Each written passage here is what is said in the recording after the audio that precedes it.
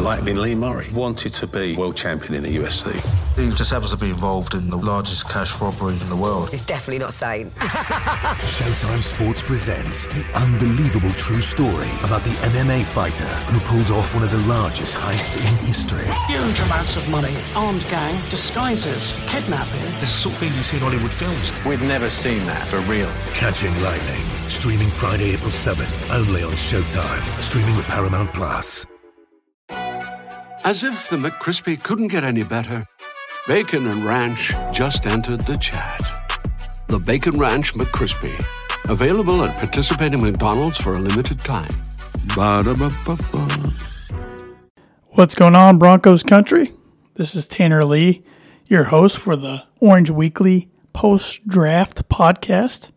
You might recognize me. I made an appearance on the podcast during free agency. I did the Orange Weekly free agency episode, and I'm going to be coming at you weekly during the season with the post-game editions of the Orange Weekly podcast. So here in a moment, we're going to be breaking down all the Broncos picks from rounds 1 through 7, as well as who I believe were the winners and the losers on the Broncos due to the outcomes of those draft picks. So, but with that said, let's kick it off with a little music from the Mad Fanatic himself.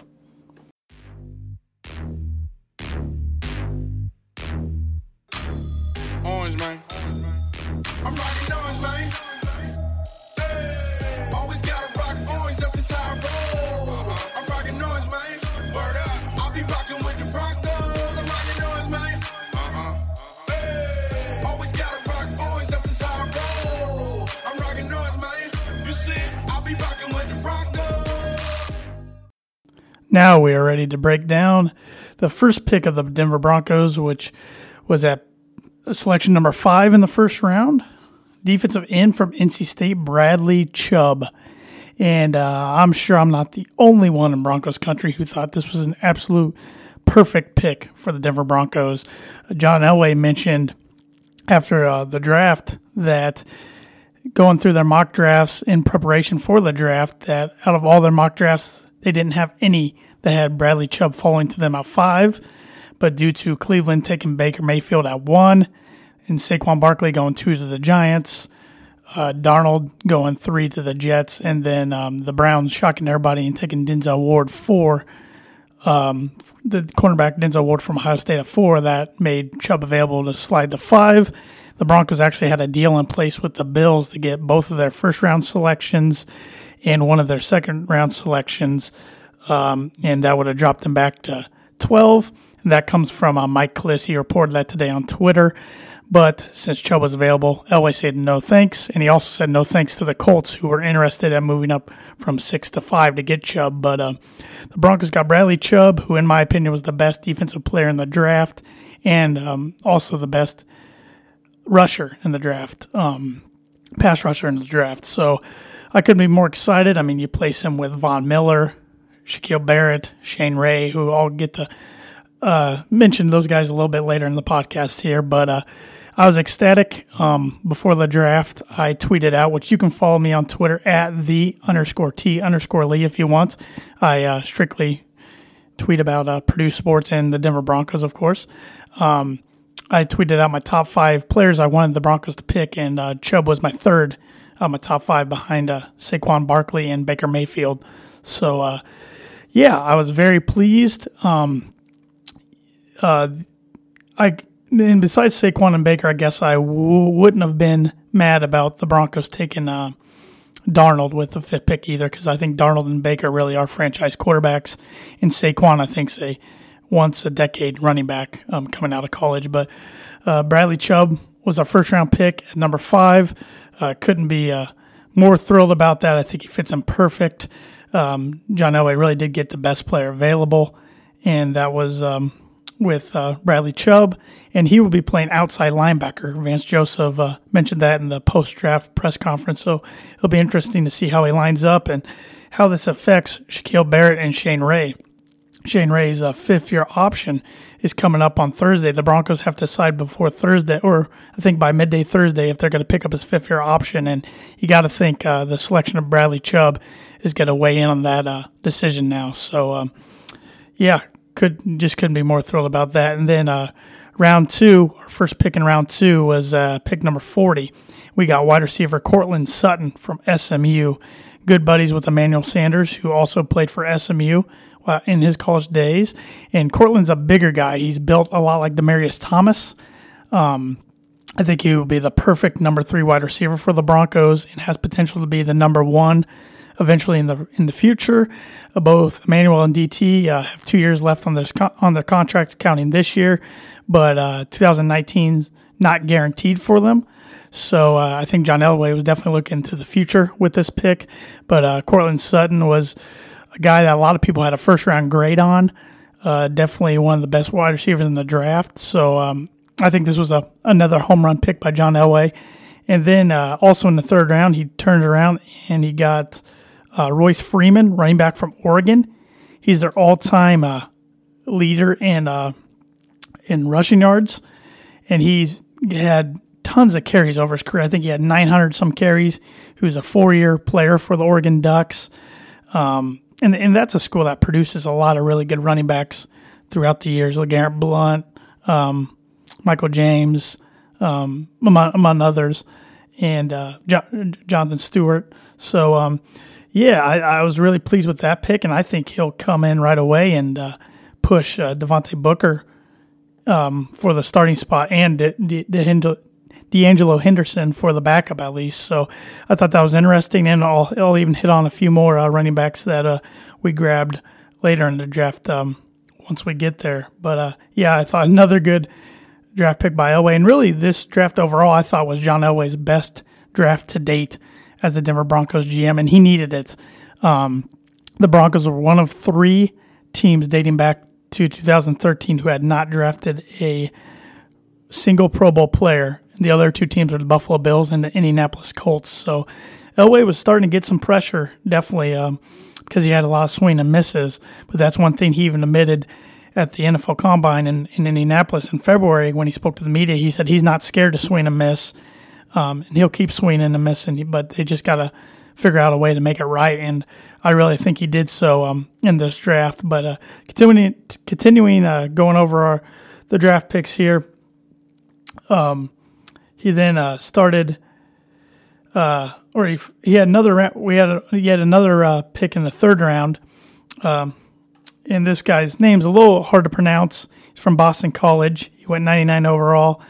Isaac Yiadom, I believe is how you pronounce his last name. He's kind of a hybrid, can play cornerback or safety. He was on the North squad that the Broncos coaching staff coached in the Senior Bowl down in Mobile, Alabama, and they really fell in love with the way he plays.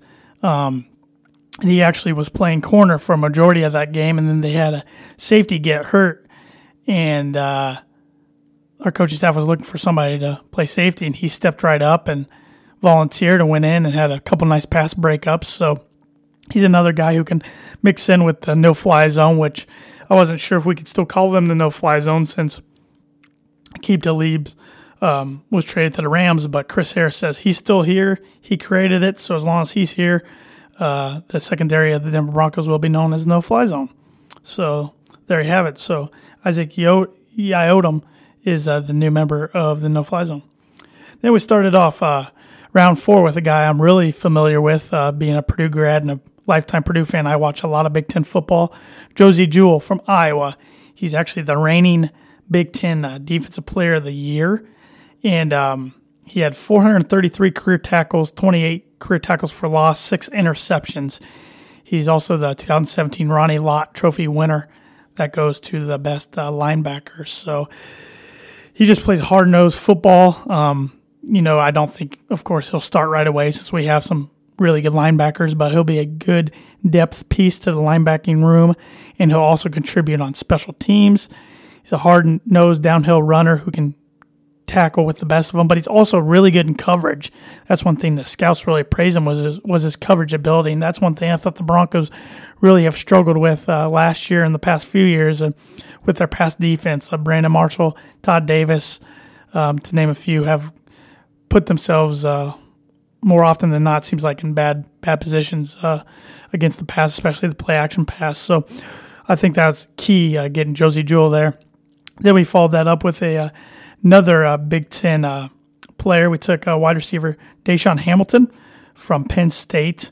He is the all-time leader in Penn State receiving yards, which is a huge accomplishment, saying that Penn State's such a historic program. He had 214 career receptions, 2,842 receiving yards, 18 career receiving touchdowns. He finished third in the Big Ten in receiving touchdowns last year, and he's eighth on the all-time Big Ten reception list. So, I look for him to compete with Carlos Henderson for the fourth wide receiver spot. I think, and Henderson's kind of a wild card. We're not sure what he can do since he was hurt last year, but even before he got hurt, it seemed like he was having trouble grasping the playbook.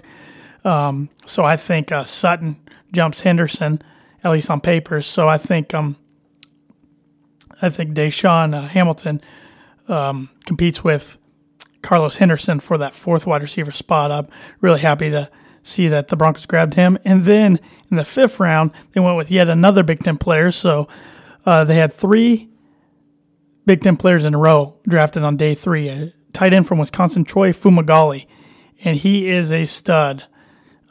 He's very athletic for a tight end. They like Big Ten tight ends. They got Jake Butt last year, who looks to be the number 1 tight end, but I think Fumagalli will fit right in as a backup, along with Hireman. I forgot Hireman's there too. They really do like their Big Ten tight ends.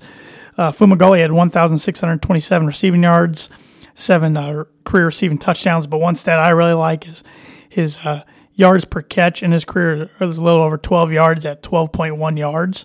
So, right when they drafted him, I recognized the name right away, and I was really happy with that. So, then moving right along, then in the next round, we got Sam Jones from Arizona State. He is a guard. Could probably be right there in the mix for guard. It's still having trouble seeing who's exactly going to be the starting lineman come week 1 and in camp. That's the only thing I was disappointed about in this draft was I thought Elway waited too long to hit on the offensive line. I still think it's a worry on this team, but it's not that they didn't try. They tried to, get Will Hernandez, but he went early in the second round. So they and a few other guys they were looking at. So it just the pieces just didn't fall their way there. But I've heard nothing but good things about Sam Jones.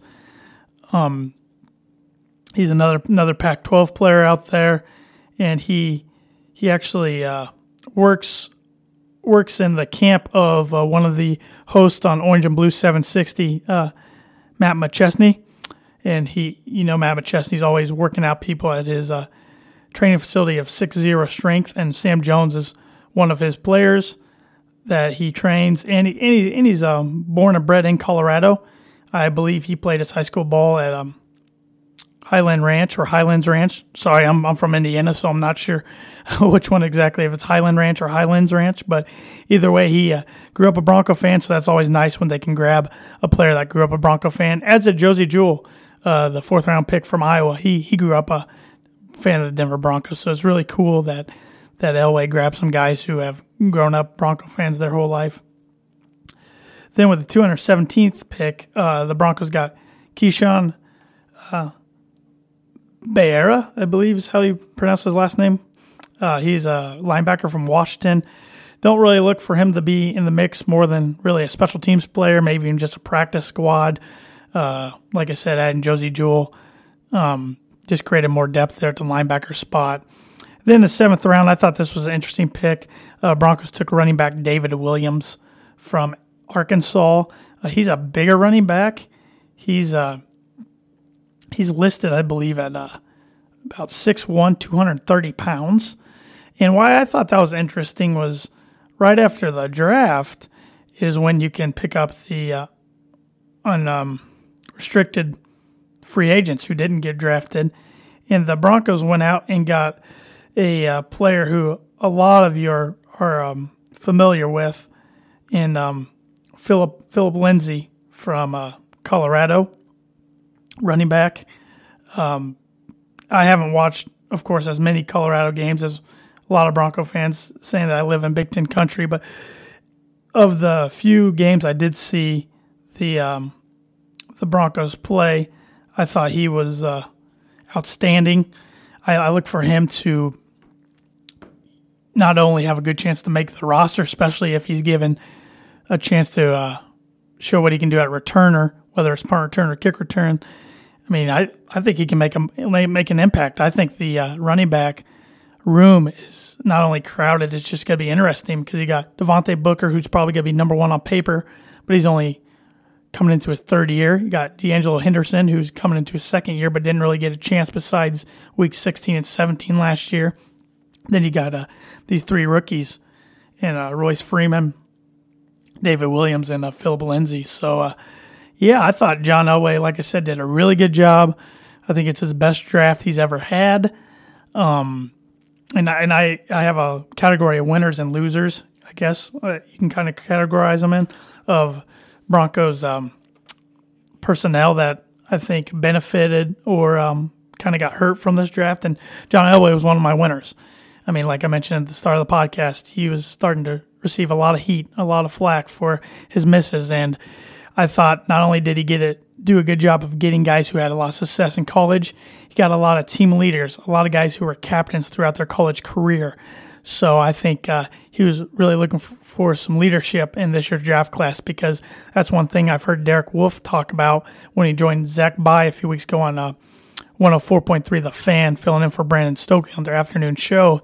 He mentioned how last year's draft class just came in and felt real entitled, didn't really want to work, and he just didn't really like a lot of the rookies last year. So I think this rookie class will see a total difference just from that standpoint.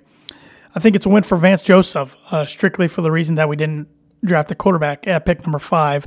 I think that was his worst nightmare. He didn't handle the 3-headed quarterback situation. It was at the beginning, it was just 2 between Simeon and Lynch at camp, but due to Lynch getting injured, they signed Osweiler, played all 3 throughout the year. He didn't handle that the best, so I think he's just relieved that they went in a different direction and didn't get quarterback. Case Keenum's a big winner. This shows they have full confidence in Case Keenum, shows that they have full commitment to Case Keenum. Even though it's only a 2-year deal, he doesn't have to look over his shoulder. They didn't go out and get a Baker Mayfield or a Sam Darnold, Josh Rosen, Josh Allen, any of those guys that, the crowd could maybe pull for, kind of like a Kyle Orton, Tim Tebow situation we saw back in 2011, that whenever Kyle struggled, the fans really wanted Tim Tebow. And even though Tebow did a good job, that led the Broncos to the playoffs in 8-8, but a lot of people thought Kyle Orton got treated wrongly, but that's a story for another day.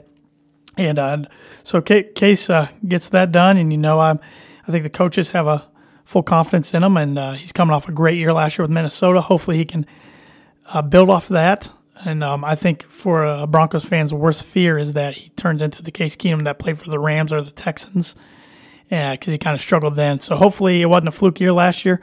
We put some new weapons around him, not only with DT and Emmanuel. Like I said, we've drafted quite a few offensive weapons, retooled the offense, and with having Bill Musgrave having a whole year where he can build his playbook instead of having to come in after 5 weeks of Mike McCoy, I think that's really going to help Case Keenum in the offense as well.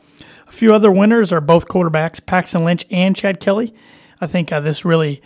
Because I think it shocked everybody. It shocked me, at least, that the Broncos didn't take a quarterback at all throughout the draft. I thought maybe they'd go after Mason Rudolph or Kyle Laletta from Richmond or somebody on day 2 or 3, but they didn't. So I think that really should give Paxton Lynch a confident boost that they think enough of him to keep him around and show what he can do as a backup.